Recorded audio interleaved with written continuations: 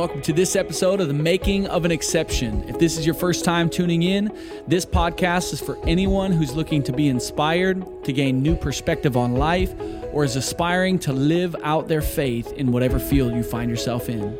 Each week, we'll be interviewing influencers and creatives who are exceptions to the rule.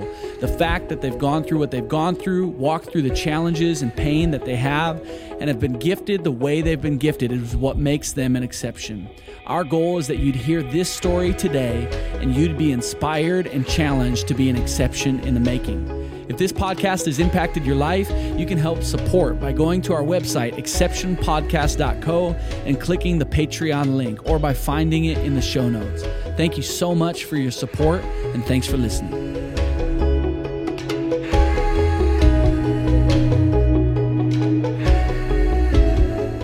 Hey, welcome everybody to the Making of an Exception podcast.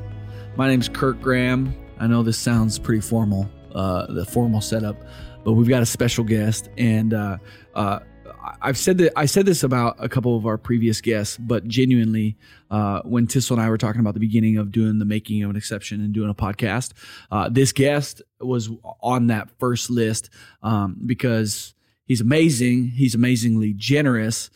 He's a businessman, building a business, but and really in the trenches of it, even right now.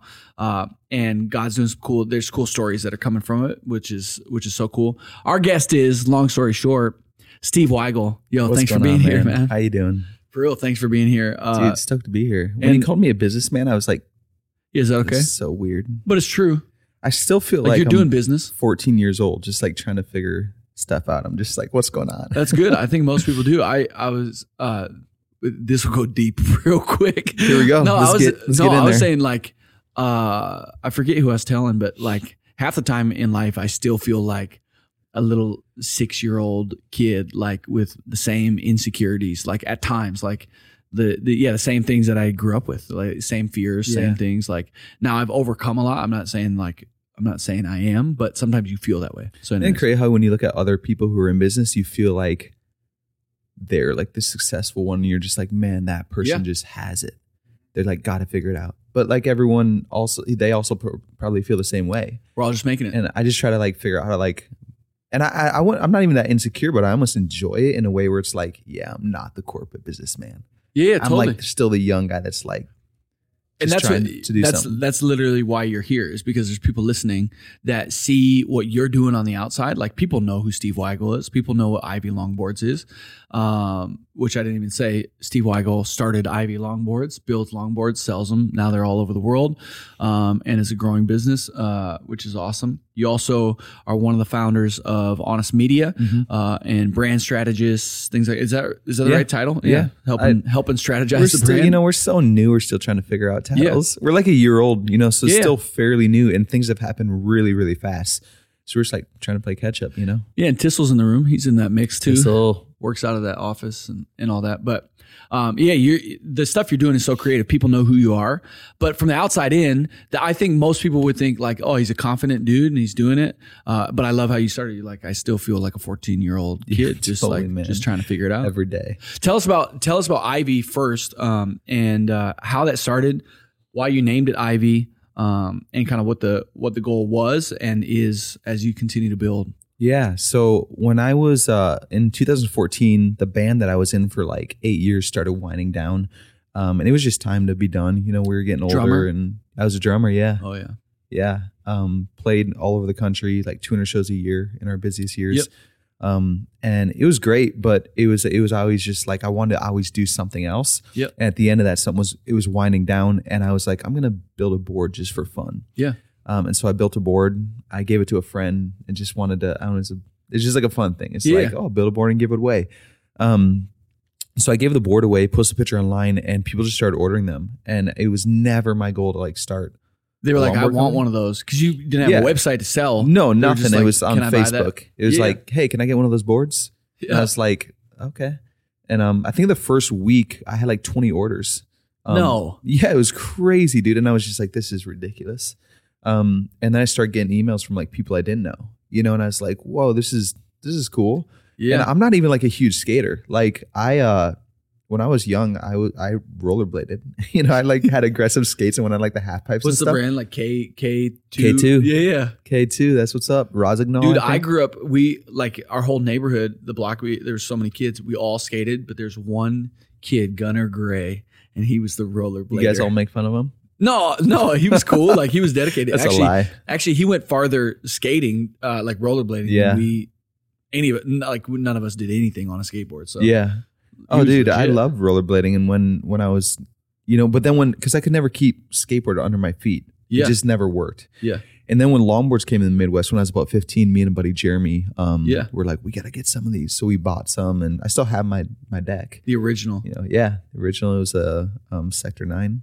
Yeah. That was all there was. Yeah. And I loved it because I could just cruise. You know, I could just like surf. Yeah. Very much more my style. Yeah.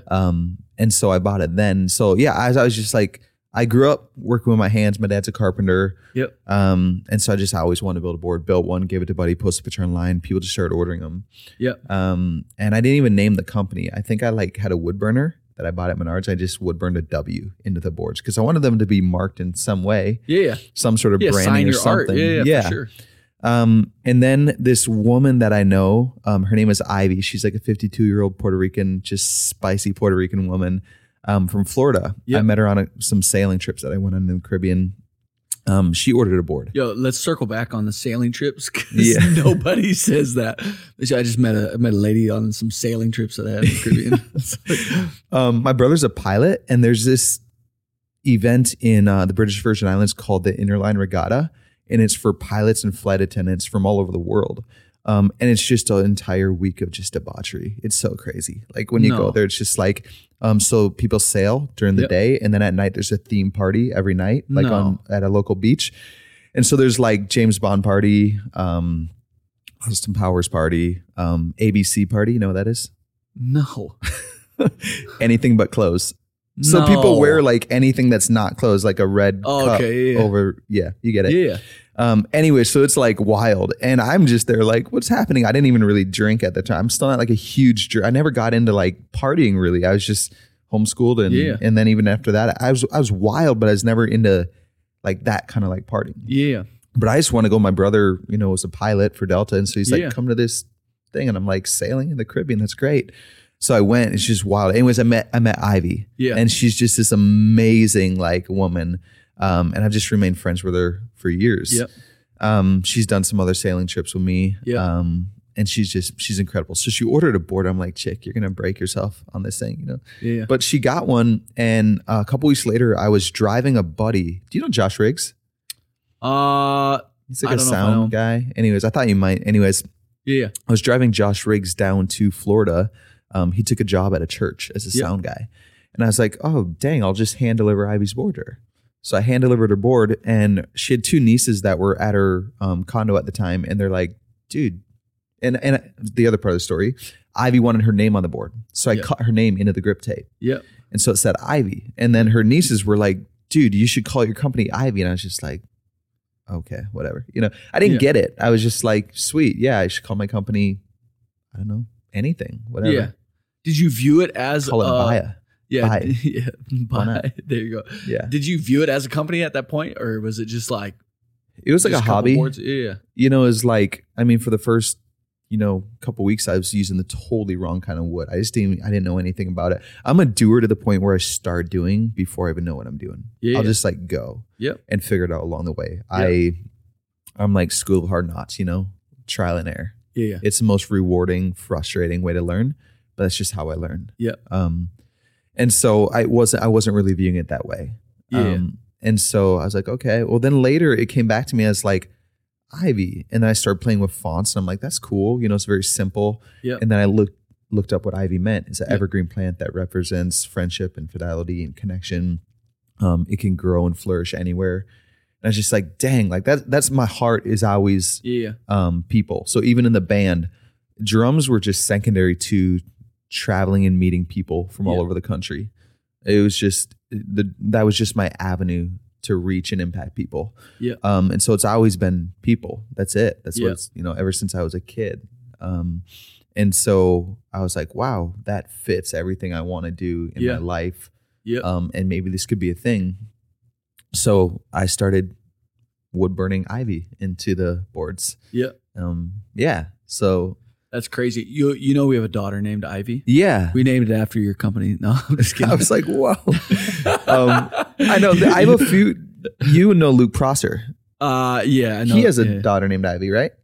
I don't know that. I think so. He's like, you got to make onesies for my kid as like baby onesies. Yeah. Did you say Ivy on? No, I didn't. But I've thought about it at least 100 times. I would buy one. Then, yeah. I would buy one. Okay. So it's gonna be a baby brand. Yeah, totally. So yeah, Ivy is just, it literally started because people started ordering boards. Yeah. And how long has it been around now? Like, when did you start it? Yeah. So we actually launched a website in 2016. Yep. So it's coming up on 3 years. But when I first built those boards was in 2014. Yeah. So the summer 2014, I built 125 boards. And I didn't have a website or anything. I just had a email address and an Instagram. Yeah. And people were and so every board was built through someone emailing me saying, hey, I want a board. And then I would just say, cool, tell me about your life. Let's put a part of you into the board. If there's a piece of you in the board, it'll be more than a board. It's a story. It'll mean so much. Yeah. So every board was a series of 15 emails back and forth with people. And I've met, some of the people that, first started emailing me. Yep. I in my travels, I've been like, oh, I remember there's that girl from this city. I'm going to call her up and see if she wants coffee or hit her up on Instagram. So everywhere you've shipped a board, you kind of remember those cities. Yeah. I mean, especially in the beginning. Now it's I can't, I'm still in the mindset that I know every single person that orders a board. So whenever I get a board order and I'm like, wait, who is that person? Did I interact with them on Instagram? Oh, I did. How did they find out about us? It's so weird because it's bigger now, but it still feels. Yeah. 2 days ago, I got an order from Switzerland, and I was like, why? How does this person know? How did it happen? Yeah. And what made them feel compelled to invest? My boards are all handmade. So they're not cheapy board, not $100, $250. Yeah. They're all handmade, hand painted, hand stained. Everything's done by hand. So it's what compelled this person to feel connected enough to the brand to want to invest? Did you get a hold of that person yet? I email every person that buys boards. So I send a personal email and just said, thanks for the order. Your board's being made right now. So I make every board to order. Yep. So I don't even start a board till I get an order. It's one of them quirky things where I just love the idea that every board has a name. It's so interesting that how you live your life, you jump into things and then you figure it out. Yeah. But when it comes to taking care of somebody else, it's you're not going to touch it until you have the details of how to make it as special as possible. It's opposite. But so anyways, this is crazy. But how do you so this is a business question, then we'll jump into your actual life. But a business question would be, how do you how is it growing in success when you have to when there's that level of care and that level of finding out about people's lives, and it's to order, and it's Mm-hmm. I mean, it's special. It's emails every single, how do you scale, and how do you and my guess is you're well, cause you need to live, but it's also not about money, and it's not about that. It's cool. You started this by saying you've always been about people, but it just seems how you're building is so anti-business, Mm-hmm. Yeah, that's a great question, and one I don't have an answer for. Yeah. Because the brand has, I think there needs to be different there's to be different ways to gauge success. Yeah. And one of my big gauges for success is impact. Yep. And so financially, it's not we're just rolling in money. It's right. I'm still putting money into the brand, Yeah. But I've never been overly motivated by money. Yep. And so I would love to have money someday. I'm not against it. I want to buy a Tesla. Yeah. Yeah, for sure. That's something I want to do, Yeah. But you know what I'm saying? It's but it's not never at the been, expense. I don't want to be driven by it. Yeah. I don't want to go okay, I want money, so I will do this. I always want to act under the idea that when I was 12 years old, I had this idea that if, I didn't know what I wanted to do. My brother wanted to be a pilot. My sister wanted to go into business. Yep. My other brother wanted to join the army, and they all did those things. And I remember being young about the time when I should start dreaming about what I want to be when I grow up. And I just remember being like, I just want to be happy. And if I'm happy, then I'll be successful, not the other way around. And I was so young, but I still remember that thought like yesterday. Yeah. And so I was just thought like, man, if I can be happy, I'll be successful. And I've kind of carried that into my adulthood. And it's kept me from making any real money in my life. Yeah, crazy. But it's brought me a lot of happiness and a lot of experience. And I know people that have made a ton of money and they're not super happy. Totally.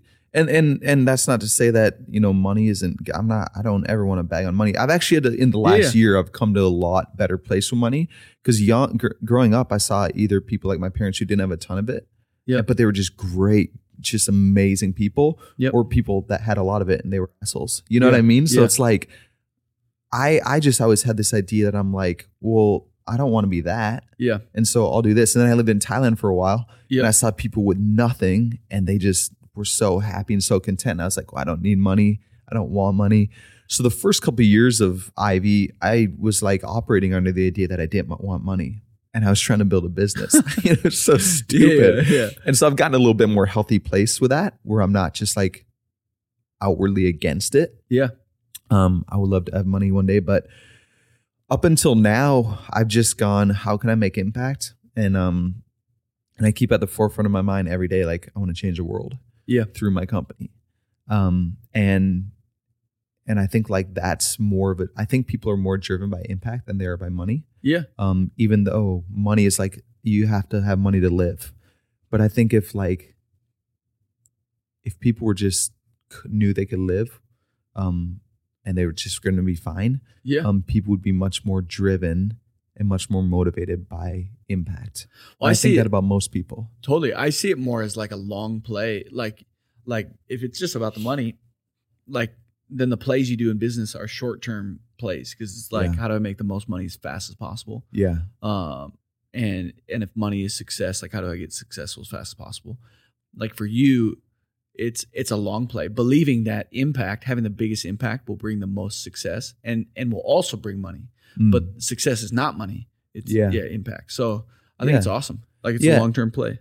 Totally. And then to go back to your question, I guess, I'm still building like all the boards to order in that way. And you're saying, how can you, from a business standpoint, other parts of the business have developed. So now it's just the Ivy brand.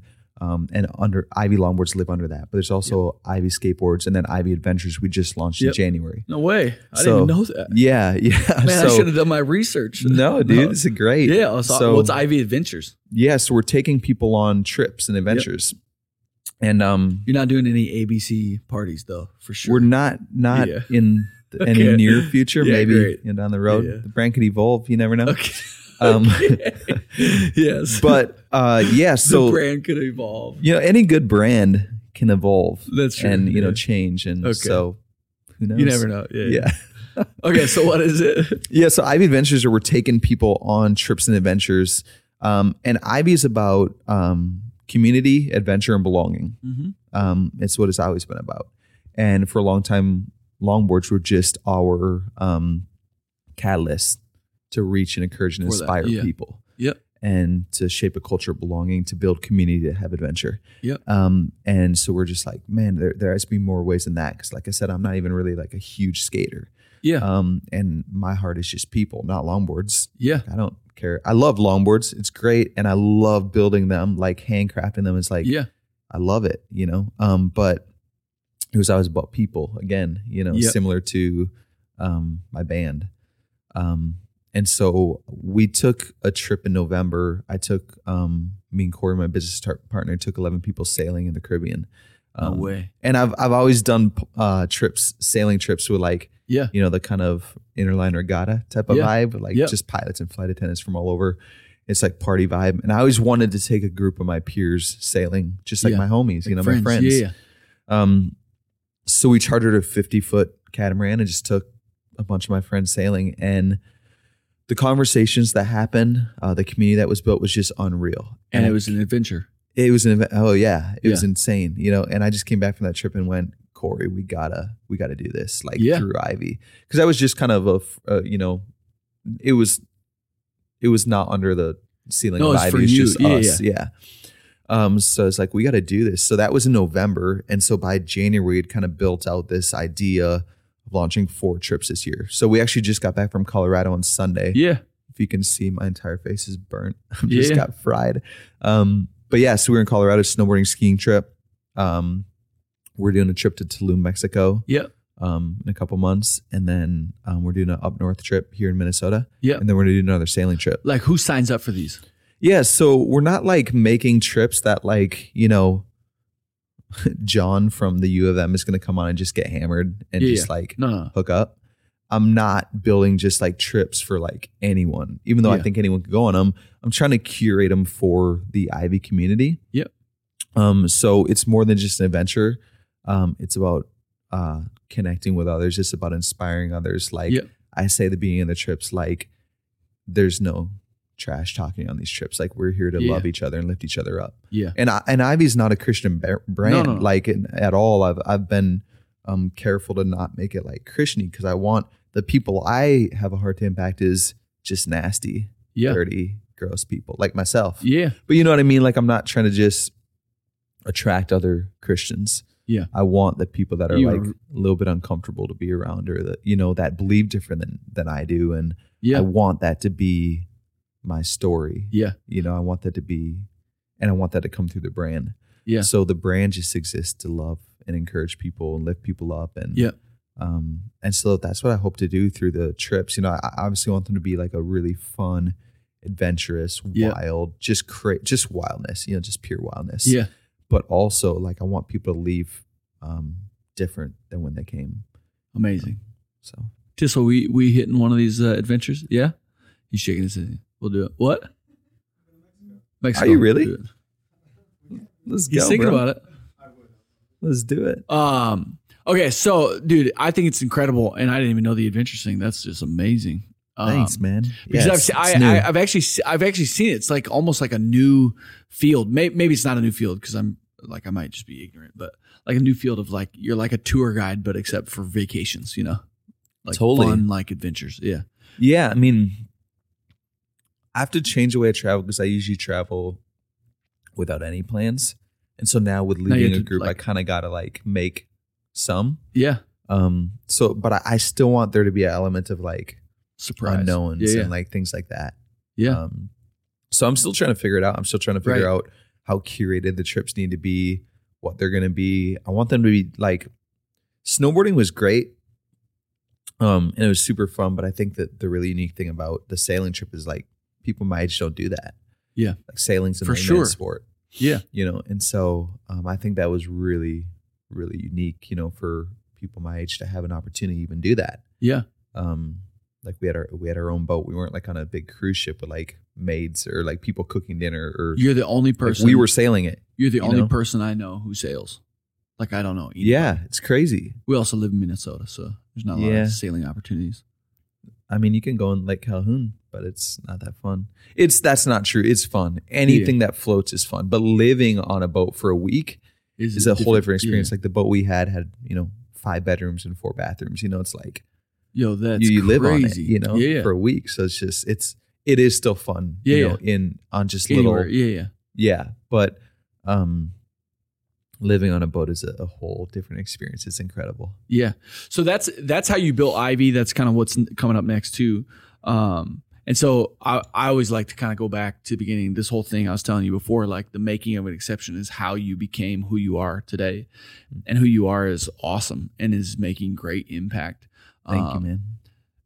But you weren't always exactly as you are now, you know, and 6 months from now, you won't be who you are right now, you know? So, and that's the goal is like continuing to progress and grow. And so talk about your family life growing up, like what was, and even your faith journey. Mm-hmm. What was that like growing up and even with your siblings and all that, experience like growing up in the church, maybe, you know, when like, did you have a moment where you gave your life to the Lord? Like any stories like that of faith, you know, growing up in family life? Yeah. So growing up, my dad he was a pastor. I think when I was very young, he was a pastor, but he also was like a house church. He's very small. Yeah. But he's also a carpenter. So he's just like basically Jesus. Basically, yeah. No, my dad's incredible. Both of my parents are insane. If you want the answer to how I am, the way I am, it's just like my parents. My dad is very like calm, just like full of wisdom. Always like set such a great example, but then let us screw up. Yep. And then when we did, he was just there. Yep. You know, and my mom is fierce, gritty. You know, she's 65, 66 maybe, and she's younger than I've ever seen her. She's like runs an organization that fights sex trafficking. Yeah. She's a legend, like absolute legend. So I think like the combination of my parents, I think I'm very much a bit of both of them. Yeah. So yeah, growing up, obviously I'm a bit, that was so profound. I'm a bit of both of my parents. Yeah. No, but I always identified with probably like all my siblings were a lot like my dad, even just the way they looked. And then I was always very much like my mom, and just the way she's stubborn and gritty and just like fierce. But growing up, I feel like I'm seeing more. My dad always brought so much wisdom into my life, and just like calmness, and I feel like I'm starting to like pick up, see a little bit more of him in myself. Now, but yeah, so pastor, there's a time throughout my younger years where that small church that he had closed, and then he wasn't pastoring for a while, but we're always involved in the church in some way. I remember going to youth camp one day. I look at people who like don't believe in Jesus, and I'm like, man, if I didn't grow up in this, like I wouldn't either.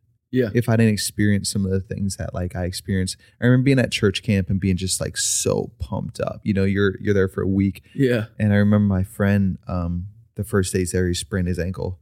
And so I remember one night we're like up worshiping. Yeah. And we were all jumping up and down. It's like praise and worship at church camp. You know, just amped. And he's like, man, I wish I could jump. And my ankles just hurt so bad. And I didn't even think about it, but I just said, touch my clothes. And I remember that story where the woman at the well touched Jesus' clothes and she was healed. And he's like, what? And I'm like, just do it. And I didn't even think, it wasn't like a thought. It was just like, I had the faith, A, of a child, and B, of just like being at church camp, pumped up. And he touched my clothes and he was healed. Immediately he started jumping up and down. And so like I grew up seeing stuff like that. Supernatural stuff. Yeah, I grew up, my dad was self-employed. I remember one time I was listening to my parents kind of just, they were worried about money. My mom was a stay-at-home mom. There's six of us kids. Yeah. And so she had a full-time job and she homeschooled us. So like she was full-time plus. Yeah. Mom. Yeah.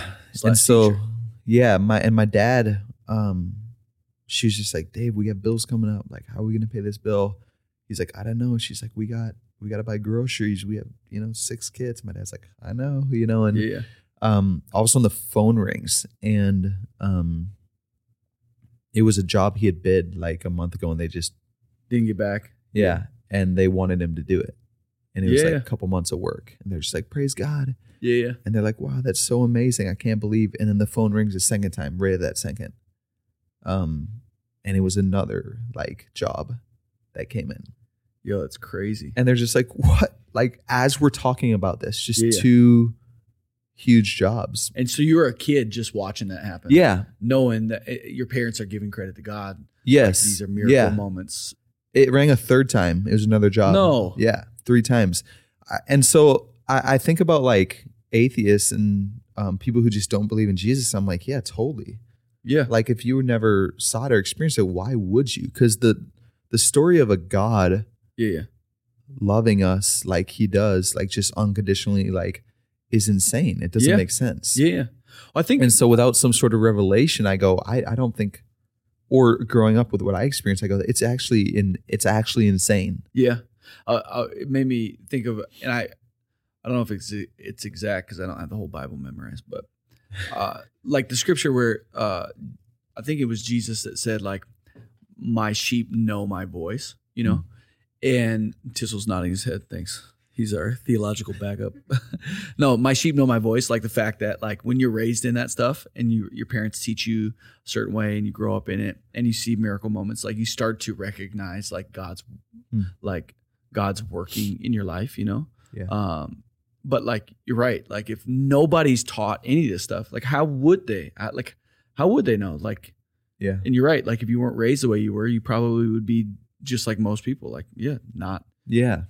Because they're not, they don't know his voice, they don't know his working. They don't like it. And that's not a knock on people. It's like, they don't know. Yeah. Yeah. So I agree with you. Thank you. Yeah. You're welcome. So I guess we're like, I don't think about this very often. Yeah. About like what I grew up, my faith growing up. And no, so it's cool. And those are just the two stories that came to my brain when you asked it. I was like, perfect. man, crazy. It's perfect. So, when from say those couple moments, like the camp moment, the miracle moments where your dad gets these jobs after like just trusting God to make ends meet, like what was like middle school, high school, out of high school, like your faith journey just on your own? Because like I'm a pastor's kid too, like you grow up in it and it's like the faith of our family. But then there's for sure moments where it's like, for me, it was like, this is like, I believe in it, but I'm going to do my own thing. Like I was arrested at 14. So like for a while I was doing my own thing.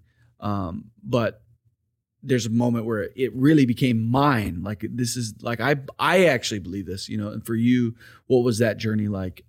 Like middle school, high school, out of high school, faith journey? Yeah. I'm still on it, I think. Yeah. Good. I think I always hear people like that who had this crazy testimony where like they just went the total opposite way. Yeah. And they were just like, I mean, I wasn't like doing cocaine, but yeah, like you're getting wild, cocaine's I'm sure I wasn't killing anybody. Like, maybe that's a better totally. example. I don't know. I didn't think that. Okay. Yeah, I never had a major rebellious moment. I've kind of always been rebellious subtly. Mm-hmm. But I never had this huge, like I said, in high school, I never, my mom's side of the family was pretty like alcoholic. And so I was just like, that will not be a part of my life. Yep. And so I didn't go down the party route. Yep. I think that my faith is very simple. And so I've never been extreme, like gotten super wild, one way or the other. Yeah. Do you know what I mean? And I wouldn't call myself. Yeah, some people might be like, well, you're lukewarm because you either need to be like saving 10 people every day or you're not doing enough. Yeah. I've always just been very kind of like even, and I've obviously had moments of like discovery and just being like, whoa, that's so cool. But I don't need I've never needed a lot of, I don't have that many questions. Yeah. I have questions for sure, but they're mostly to the church, not to like Jesus, Yeah. And so, growing up, I grew up homeschooled, but I was friends with everyone. Like, I don't know how that happened because I'm trying to figure out if I used to be extroverted and now I'm introverted. Yeah. Or if when you're young, you're introverted and you just don't want to miss out. Yeah. You know what I mean? Because I'm very introverted right now. And I'm like, man, when I was young, I was just like out all the time. And so either I used to be extroverted and now I'm introverted, or I was introverted still, but I was just young. So I just wanted to like, not miss out. Like from what I can tell, I think somehow who you are is really attractive to people. Like, and that's not necessary. That's not for everybody. Like I wouldn't say that about everybody, so it might have less to do with your introversion or extroversion and more to do with the fact that you're somebody that's really interesting to people and warm, that people want to know, like, and I don't know if you agree with that or not. You don't have to answer, but that's what I can tell. Like when I first saw you, I was like, who's this dude? Like you roll up on a motorcycle, like, and I I remember meeting you, be like, man, this dude, I don't know who he is, but there's something about this dude that's like I wanted to know you, but I think people are just, for some reason, there's something about you that people want to know you. People want to be friends with you, Thanks, man. So some might have less to do with you and like your introversion or extroversion. Yeah, maybe. I was friends with, I was friends with like the youth group, like Good Kids. Yeah. And then I was friends with like the the homecoming, kings and queens. But then I was also friends with like the just losers, you know? Yeah. And I was friends with the engine heads because I loved four-wheeling and dirt biking. Yeah. And I was friends with the partiers because I'd always like DD them around. Yeah. And so I had like a pretty like even, like evened out, like growing up, I just saw so many. And I think that like, and then getting out of high school, I just always had a lot of different kinds of friends. Yeah. And I think I would consider myself pretty nonconformist. And so I was always trying to like look at what anyone around me was doing and do something different. Yep. And question it and go like, why is this the like status quo? Why is this like a normal thing? Yep. And my parents, like, I was in a band for like 8 or 9 years, before I started Ivy. And my parents never once were like, so, this is cute, but like, when are you going to do something real with your life, Yeah. And so my parents just always were there supporting so supportive. me. Yeah. Always. Like at the beginning of Ivy, there was times where I like couldn't buy food, and I was just like, and they never once like sat me down and were like, all right, this is cute. But like, they always like saw the picture almost better than I did sometimes, and saw that there was like purpose. Yo, that's awesome. It's insane. No, I can account like every part of who I am to my parents or others for sure, but not it out everything. And then like anything that I've ever done, like I talked about starting Ivy, it wasn't because I just had this brilliant master plan. Yeah. Everything that I've done is because a door opened and I just like started walking. And I think that is my lack of desire to have like money success, I think, and then my knowing so core how I want to impact the world, which is just to love and encourage and inspire people, I think led to those things. Because I think there's opportunity everywhere. Yeah. But we get stuck in these ideas of like what that should look like. Yeah. And there's just opportunity like flying by us all the time. And we're just missing it because we're like, well, that doesn't look like what I imagine. Yeah. But I think I just go, I don't care. I'm fine to just like, I just want to make impact on people. Right. And so whatever doors, when the band was over, I didn't cling to that identity of being like a drummer, and I was just like, great, that's over. What's next? And then the door opened to start building boards, which is never a plan I had in my life. It was never my plan to be a musician either. Yeah. And I did that for 8 years. Yo, that's crazy because if somebody was to ask you like, what would you like, where do you see yourself in 10 years? The answer is probably, I have no idea. No idea. I hope I want to be 50 and have no idea what I'll be doing in 5 years. Yeah. But I think, as long as we have some of those core values of like how we want to impact the world in front of us, then like it'll just get sorted. And if I can never buy a Tesla, that's okay too. Yeah. I love the grittiness of just like walking and what's in front of you, it's awesome. It makes me think of, like I've been thinking about the value of anticipation, lately. Like it's not so much the like, man, so the Tesla example, it's not so much like I bought it and now I'm driving it. It was like the journey of what it took to get it, Totally. And I think people think they're addicted to the getting, but they're addicted to the journey and the process of getting. But we like, for myself, so I always like, part of my issue is like, I want the upgrade. I want the next iPhone model. Yeah. I want like part of me wants the newest and the next and the and those things for sure don't satisfy. Like they're not like, they're fun, they're nice, like, but it's not like, it doesn't really do what because there's all like, as soon as the next one's out, it's like, you want the next one. Then you want that one. But here's what I thought, oh, I'm addicted to those things. But what I really like, what I really enjoy is the process of trying to figure out how to get those, and so if I can just figure out, this is what I've been thinking about, is like, for me, a lot of a lot of the void and the tension in life is really, it's not going to get solved until I die, like, and make it to heaven. Like, and there's no more tension or anticipation of, it's like it's like the thing, like, and so learning to enjoy life with tension and enjoy life of anticipation and the waiting of everything, Well, I think like even though they're material, what we have to do to get is we have to work hard. We have to make money, and we have to and so I think even that's biblical, is you work, you eat. You work, you whatever. Growing up, my parents, my first car, I had to buy it. And by the time I bought it, I had to be able to afford insurance because they weren't paying that either. Oh yeah. And gas. And totally. Yeah, totally. Once I wanted clothes cooler than like the hand-me-downs, I had to like buy them myself. And my first cell phone I bought, and I was so annoyed because my buddy, he got everything. Stuff, his parents just gave it to him. But I think that I can't say this for sure because I've never experienced any amount of massive success in my life. But I think anyone who has, at the end of their life, they'll tell you about like being in the trenches, being in the middle of it, trying to figure it out.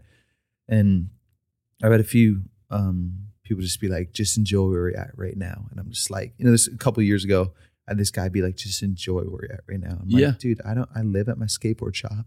I don't have a vehicle. I can't even afford food. What do you mean enjoy where I'm at? Yeah. But, I do, even in the middle of that, I was like, this is gritty and this is cool. Yeah.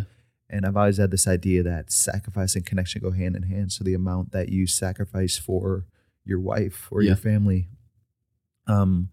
or your vehicle, or your business, is directly connected to the amount of connection you'll feel to that person or thing. Right. And so when you sacrifice, it's a good thing. Yeah. It's a great thing because you'll appreciate it more. You'll love it more. You'll have a deeper connection to it.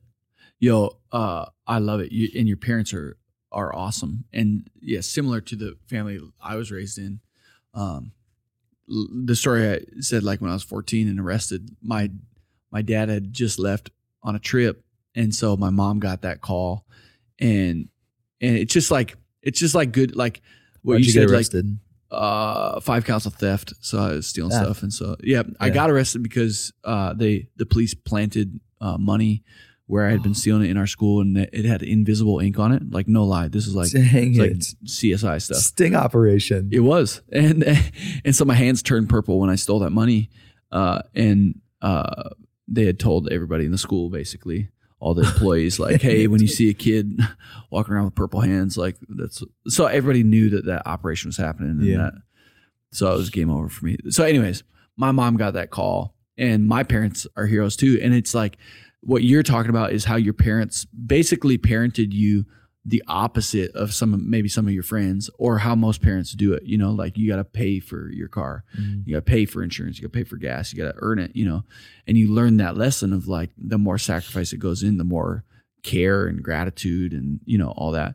The cops came to my house, and my mom told them straight to their face, like, and it's because she loved me so much. She was devastated. It wasn't like she was she was angry, but like, and she goes, give him the worst his crimes deserve. Like, give him the worst, whereas most parents are like, hey, like, he's a good kid. He's a good kid. Like, I'll take care of it. Like, please, like we'll deal with it in the home, please, like, don't, my mom was like, no, give him the worst, so like I remember that, and, just like everything you're saying is, there are moments in my life that I see my parents, they parented the opposite of how a lot of people parent, and for you, same way. But you learn like some super valuable lessons. Like, that didn't happen again, the same way. I did get arrested again, but not for, like, this is a whole different story. It's a bad deal.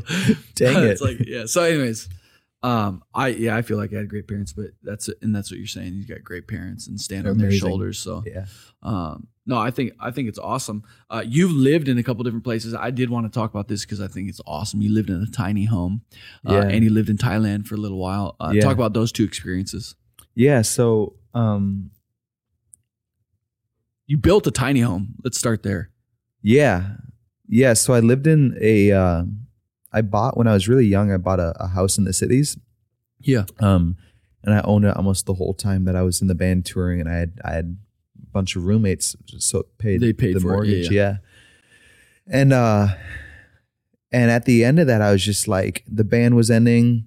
It was time to sell the home. I was just like over it. I was over being a homeowner. Yep. I bought it when I was 20. So from the time I was 20 till I was 29, as a homeowner, I was just like, I did things a little backwards. Like usually like 20, you just like do whatever you want. Then, you know, when you get a little bit older, you buy a home. I bought really young. And then like by the time I was like 30s, I was like, I'm just ready to be. I'm done. So I sold my house, and I didn't only want to like change my location. I want to change like kind of the style that I lived in. Yep. And I've always loved tiny homes and just like dreamt about building one. And my brother, Josiah, my younger brother, he lives up in Princeton, just like a mile and a half down the road from my parents' house where I grew up. Yeah. And he bought this old farmhouse that's like been totally redone. It's like Pinterest style, just beautiful. And he had this little garden shed on the back, like just like 50 feet behind his house. And I was like, bro, can I live in there? And he's like, what is wrong with you? But yeah, of course. Yeah. So it was already structure. I had to rebuild the roof structure, so it had a vaulted ceiling. So I could put like a loft up there. I built the loft. I reframed it. I put electrical in it, and then sheeted it and everything, and finished it out. And I lived in there for 5 or 6 months. Yep. And then I ended up moving to Thailand. Yeah. And that was right when Ivy was getting going. Yep. And my sister, 2 years younger than me, she just wanted to live in Thailand and do work over there. And she ended up getting married to a guy who wasn't interested in that. And then when she's about 28, around this time, she got a divorce. Yep. And it was awful, but for the better. Yeah. She just is not a good relationship. And so she's 28 and she has a 3 and a 5-year-old. Yep. And this dream kind of comes like back to life. You know, this dream to live over in Thailand and help girls who are being sex trafficked. And she's just like, now or never, I'm doing it. Yeah. And like, I mean, she's the baddest, you know, she's awesome. She had kids, right? 3 and a 5-year-old. Yeah. Yeah. So she brought kids. Yeah. So she's like, I'm just going now or never. Like she put her house up for sale, sold everything she owned. She's like, I'm going to Thailand. Yeah. I'm just like, no, you're not, you know, like, what are you doing? Right. It's funny because my parents are who made us like who we are, just the kind of wild, you know, my whole family, my oldest brother now lives on a sailboat.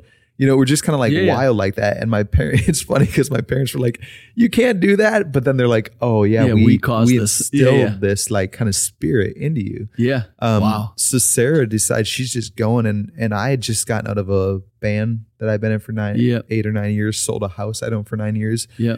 And I had Ivy, and Ivy was starting to like get some traction. But even that, I was just like, it'll be here when I get back or it won't. Yeah. I don't want to be tied to it. I don't want to be like owned by it. Yeah. And when I saw this opportunity to go to Thailand, support her and her kids and have an adventure, and I was like, yeah, let's do it. Wow. So I just, you know, left and went with her. And she was actually working for the organization called Destiny Rescue, which rescued kids out of sex trafficking. And I just went with to be the Manny. I just went with to like support her and love on the kids. And nephews. I mean, I have a picture. It's one of my favorite pictures ever, but you get every day, you know, RE3 is on the front of the dirt bike. Yeah. That is CRF 250 dirt bike that I rode everywhere up in the mountains. And Ari's on the front hanging on the handlebars, and Justice is on the back, 5 years old, wrapping around me, you know? So that's just us, you know, 3 white people just riding around. Thailand. Yeah. And it was way up north. So it's like, there wasn't that many white people, you know, Americans or whatever up there. That was just us. It was our life. And I hiked mountains with them. I'd have one under each arm carrying them, or we'd go to waterfalls, or, you know, the experience they had was just incredible. So how long were you there? I was there 9 months. Okay. Sarah stayed for another 2 after I left. I had to get back because while I was there is when I linked up with my business partner, Corey, who's back here. But we kind of built out Ivy as more of a brand rather than just like me building skateboards in my garage or tiny home, and launched a website and all that. But yeah, while we're over there, I got involved in rescue work as well. So, I mean, I always want to do the most adventurous, the most dangerous, the craziest thing. That's just like what I want to do. Yeah. And so I wanted to do work in brothels where it's like actually part of like rescue missions and stuff. And everyone's like, you won't get that chance. Like, there's no way. Like, you got to go through training and all this stuff. But within like 2 or 3 months of being there, I got those opportunities. Like going by, I got to be a part of a like sting operation we did with like arrest a bunch local of dudes. police. Yeah. I got to go to La once where we were like meeting this girl undercover, and we were like in this like, it was crazy. You know, I got to do some like stuff that like, and that's what I want. You know, I think ultimately, like if my faith and my journey and just my life could look like that, I'd just be stoked. Yeah. There has to be some level of and risk.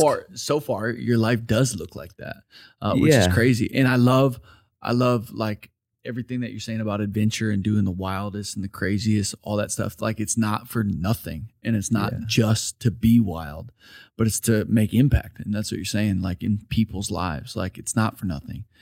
And I think, you know, that's like what following Jesus should be. Like, I'm not saying everybody has to walk into a brothel to go save a woman or to arrest some dude. Like, no, like that's not but following Jesus should be like this crazy adventure. Yeah. And there's Christians even listening to this, like they haven't had an adventure in a long time yet.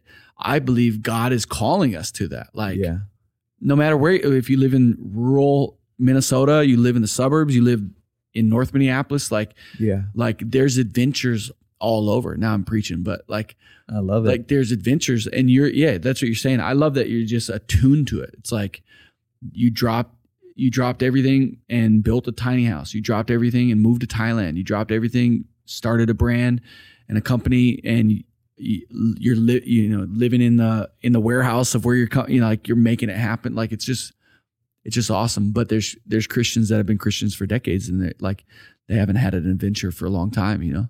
Yeah. I hope that more than like, I never want people to think like me. If we all thought like me, we'd be in so much trouble. Yeah. You know what I mean? Like it's never my goal to be like, well, I went. Yeah, be like me. Yeah. You know, I visited a man in prison in Bali, so you should too. Yeah. I went to, you should too.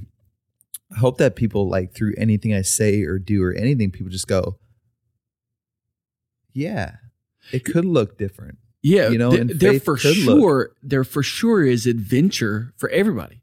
Like there is, like God's calling you to do something. Totally. And it's not to do nothing.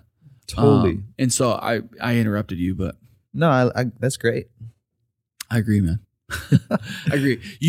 Everything about you inspires me to be adventurous, you know, and to look for God and be available at all times, you know. Like I love that you said, like I don't want to be tied to it. Like I don't want Ivy to own me. So it'll, like, I'm going to go to Thailand, you know, and if it's there when I come back, you know, and it almost sounds so irresponsible. Yet if God's telling you to do it, like, then you got to do it. You know? Yeah. And even if he's not, you know, it's like, go do, you know, I just think that our identity is like, can't like be tied in like what we do or what we achieve. Yeah. As being like who we are, you know, and that's hard because we live in a society that's so like works-based, or culture is just so like, what do you do? Yep. You know, what'd you build? What company do you own? And because I'm so like, I feel like counterculture, I just want to like not own a company. Yep. Not have a cell phone. You know, like I like to think in another world. I just like, don't know. I just have like a flip phone or don't do anything like that. But also like when doors open, like I'm going to say yes every time, you know, like I'm just say it, you know. And when I was moving to Thailand, people were like, well, what about money? And what about work? And what about starting a family? And I'm like, well, what about now? Yeah. Like, what about right now? I have this like crazy opportunity. Yep. I want to honor that, you know. I want to honor when like life shows up that you're just like, yeah, I'm here, I'm ready. I think it's awesome. Even what you said, like life shouldn't be about, it's not just about all that we do and achieve, but it's about who you are, you know. And it makes me think too, like, and maybe this is some of the rub, like, and I don't want to put anything on you, but like the rub of like, you know, you said earlier, I don't have a lot of questions for God, but I have a lot of questions for church. This would be a whole nother podcast, but Yeah. But like, there's a lot of church people that their identity is in what they do for the kingdom, and for God, which is cool. Like it's good stuff. Like even as I'm talking, I would be somebody that's guilty of that from time to time of Same. like, Yeah. like I want to do things for the Lord and I want to be who he created me to be. Sometimes I get caught up in like, now I did that, or I achieved that, or wow, that was awesome. And I lose track of like, I'm a son of God, like that's where my value is. Mm-hmm. That's like the Without value. any works. Yeah. I get caught up in that, and even, so this is more therapy for me, but no, it's great, man. It's good. Yeah. It's so encouraging because it's so much easier to follow Jesus than we make it. And I think if like we know Jesus, like we really know him. Yeah. And that doesn't mean like we know all the Bible verses and we attend church every Sunday and we like volunteer. Yep. If we actually know Jesus and who he is, then people will actually literally meet him through us. Yeah. And all we have to do is go meet them. Yep. And then like through us, they'll like meet Jesus. Yeah. And it's so simple. It's like crazy. It's crazy because I believe that. Like I believe that we complicate it at times, and following Jesus should be, it's more simple. At the same time, it costs you your entire life, the Bible, like so many things about like dying to yourself. Like you don't just get to live based on your feelings and based on, like that'll kill you, but you got like die to yourself, and you're living now, not unto yourself, but you're living for the Lord and everything that you do, and not just like this 5-year plan, but like now. Like I love that about you. It's like I've seen like even through social media, like you'll see a need and you'd be like, well, like I don't have all the but I'm going to give you everything I have, and like I'm going to get everybody else to give like, and that's why the way I introduce you as being generous is because I've seen you like in a moment just kind of drop everything to help somebody else, like, which is another inspiring thing.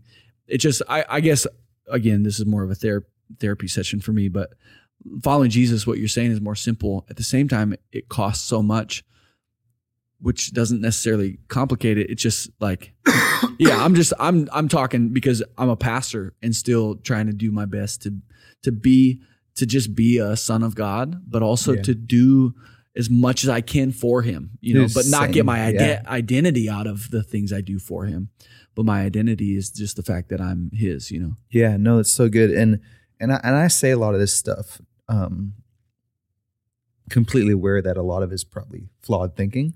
And I'm still just learning. I'm still just learning like what all this means to me. And I don't think I have the answers. And this is just like things that are like in my brain at this second. Yeah. I'm not like a super, I don't I love feel it. like I'm very you're like not super coming across calculated. as like I'm just like or arrogant. You're not.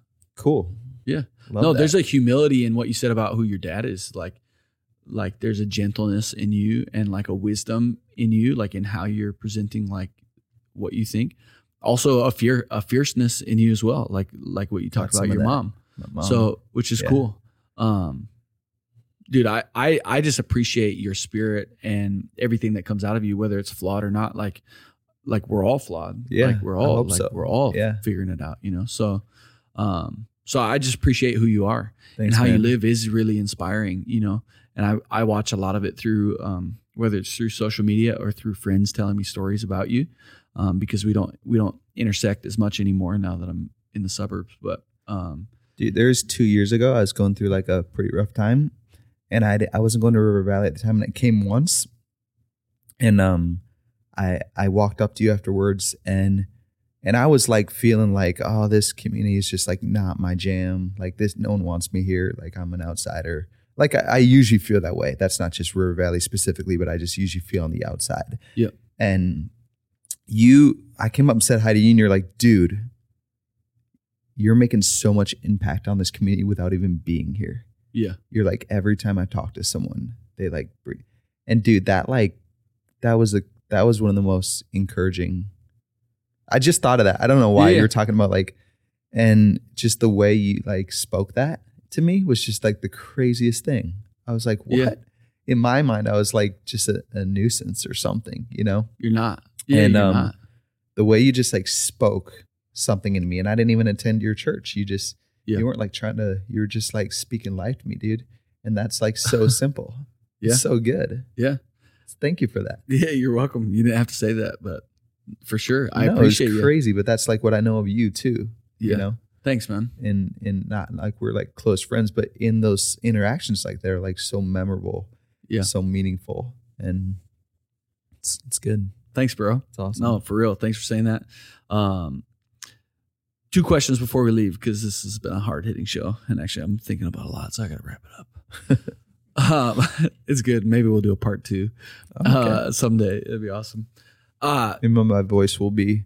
I was a little bit sick, and I was like, "Oh, sweet, my voice think you sound will nice, sound man. deep and sexy." Yeah. But Nice it's and mostly gritty. just going away now. No, you're good. Dang it. Okay, 2 questions before we close. Bring a little bit more energy. What's your favorite book of all time? Love Does. Love Does, Bob Goff. Yeah, Dude. and I know that's Everybody like Always. maybe Right there. okay. I bought Everybody Always, and it's been sitting in my bookshelf for 5 months. Yeah. When it come out. Ever since it came out, it's been sitting in my bookshelf, and I haven't read it because once I read it, then it'll be over. The anticipation of, dude. Dude. What did we talk about? We talked about. No, I'm serious. I haven't read it yet because I'm like, I don't want to read that because then once I read it, it'll be over, and then I'll just be like, I'll have read it. He'll write another one, man.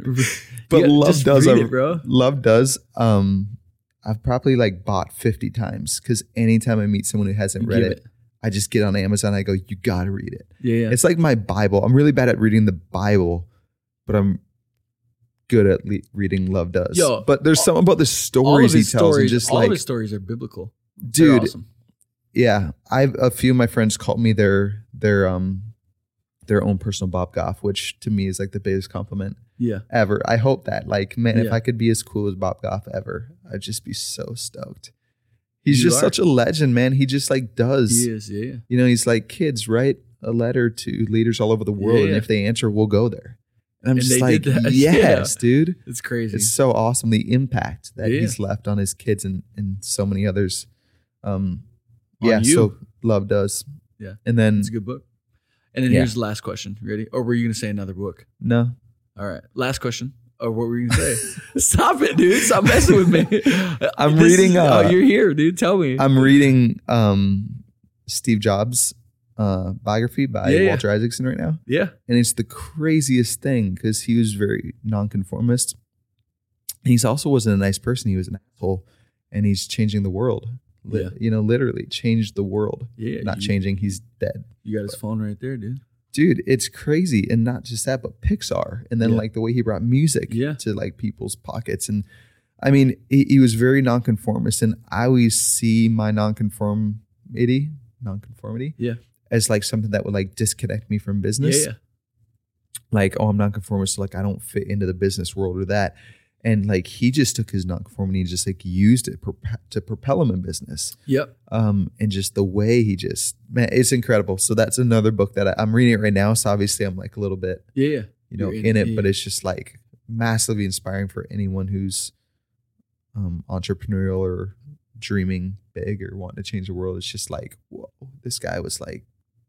What's awesome is you can change the world. Like even reading that, I've listened to the audiobook and it's like, for some reason, it's like 17 hours long. Like it's a big book. The Walter Isaacson biography? Is it a big book? Yeah, it's like 700 pages. Yeah, that's what I'm saying. It was like 17 hours long. I've never seen the book, but I was like, man, this got to be a big book. I've never listened to an audiobook. Is that worth it? It's awesome. Yeah. I mean, I do it when I'm driving. So and then I listen to it double speed, which your mind can comprehend faster than people can talk. Yeah. So it's almost like listening to a movie.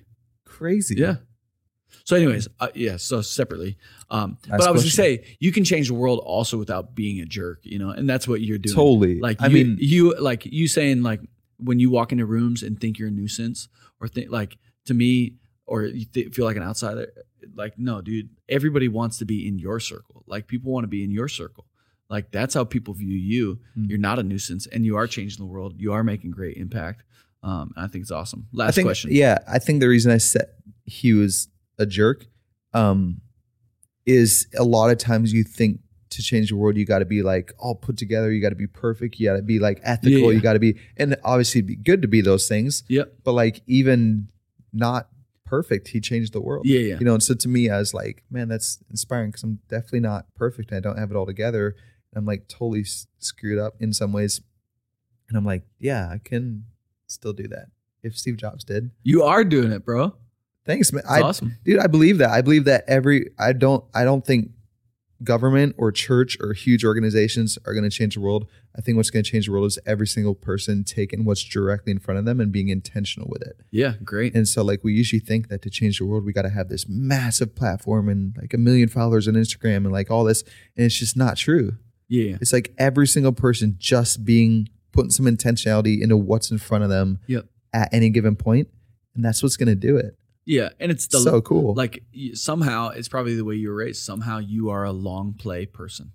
Like somehow you think generationally instead of like, even though you live in the moment, you think generationally, which is crazy because you're exactly right. It's not about 1 million followers. It's about the fact that you could reach one person that over the next however many hundreds of years, like that one person can change the world, you know, and you change the world through that one person. Like you can do it. Like it's generational. It's crazy how your mind works because it's a huge juxtaposition of you live in the moment, like you'll drop everything to do it right now. Let's go right now. Yet you think legacy, you know, and most people can't do that. Like they can't think and they won't drop it in the moment because they're tied to their business or their house or their deals. So they're paralyzed. But then also they buy every next iPhone. They buy they impulse on the non-legacy stuff. So anyways. Yeah. You almost got to like jerk yourself. Cause I think the more established I've never been super established in anything, in a business, in a relationship or anything. But the more you get that, I think the harder it is to drop and go. Yeah. And so like, you got to exercise that muscle. Sometimes it's not natural.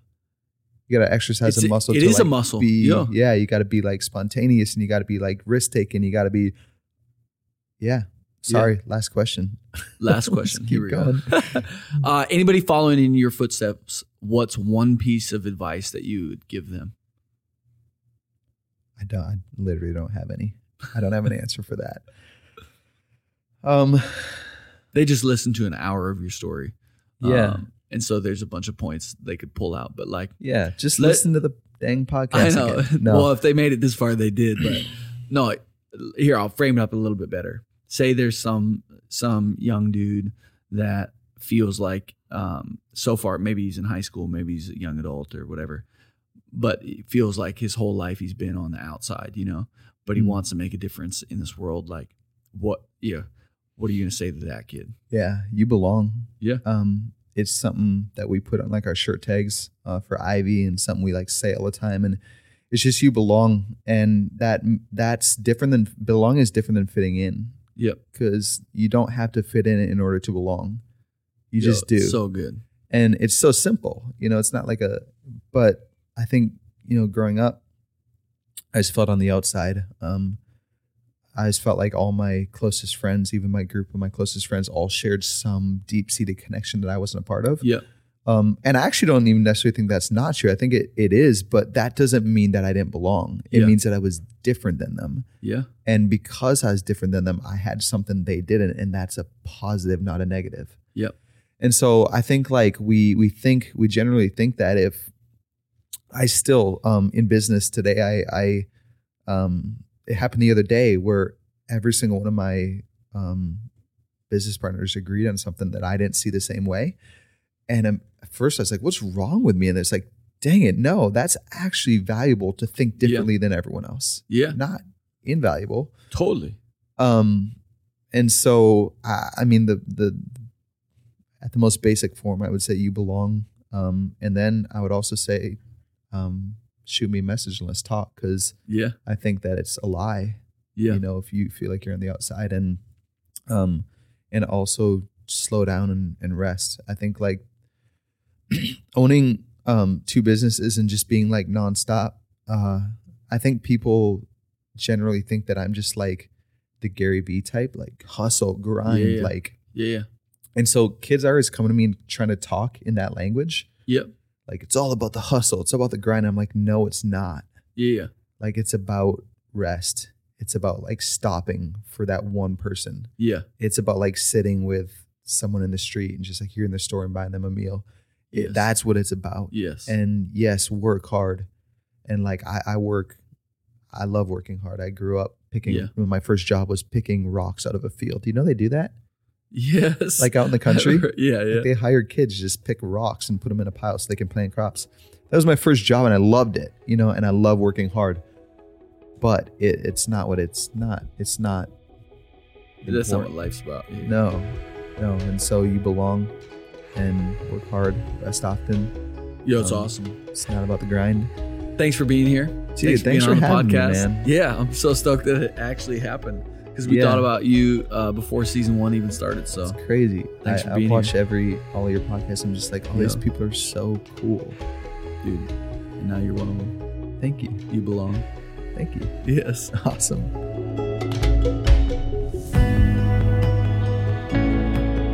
If you've enjoyed this podcast, be sure to head over to iTunes and leave us a review.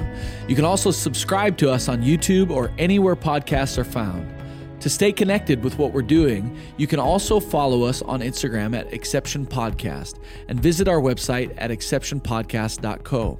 New episodes are releasing every Friday.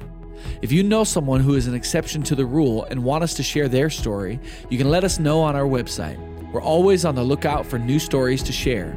Until next time, remember, as a rule, be an exception to the rule. Peace.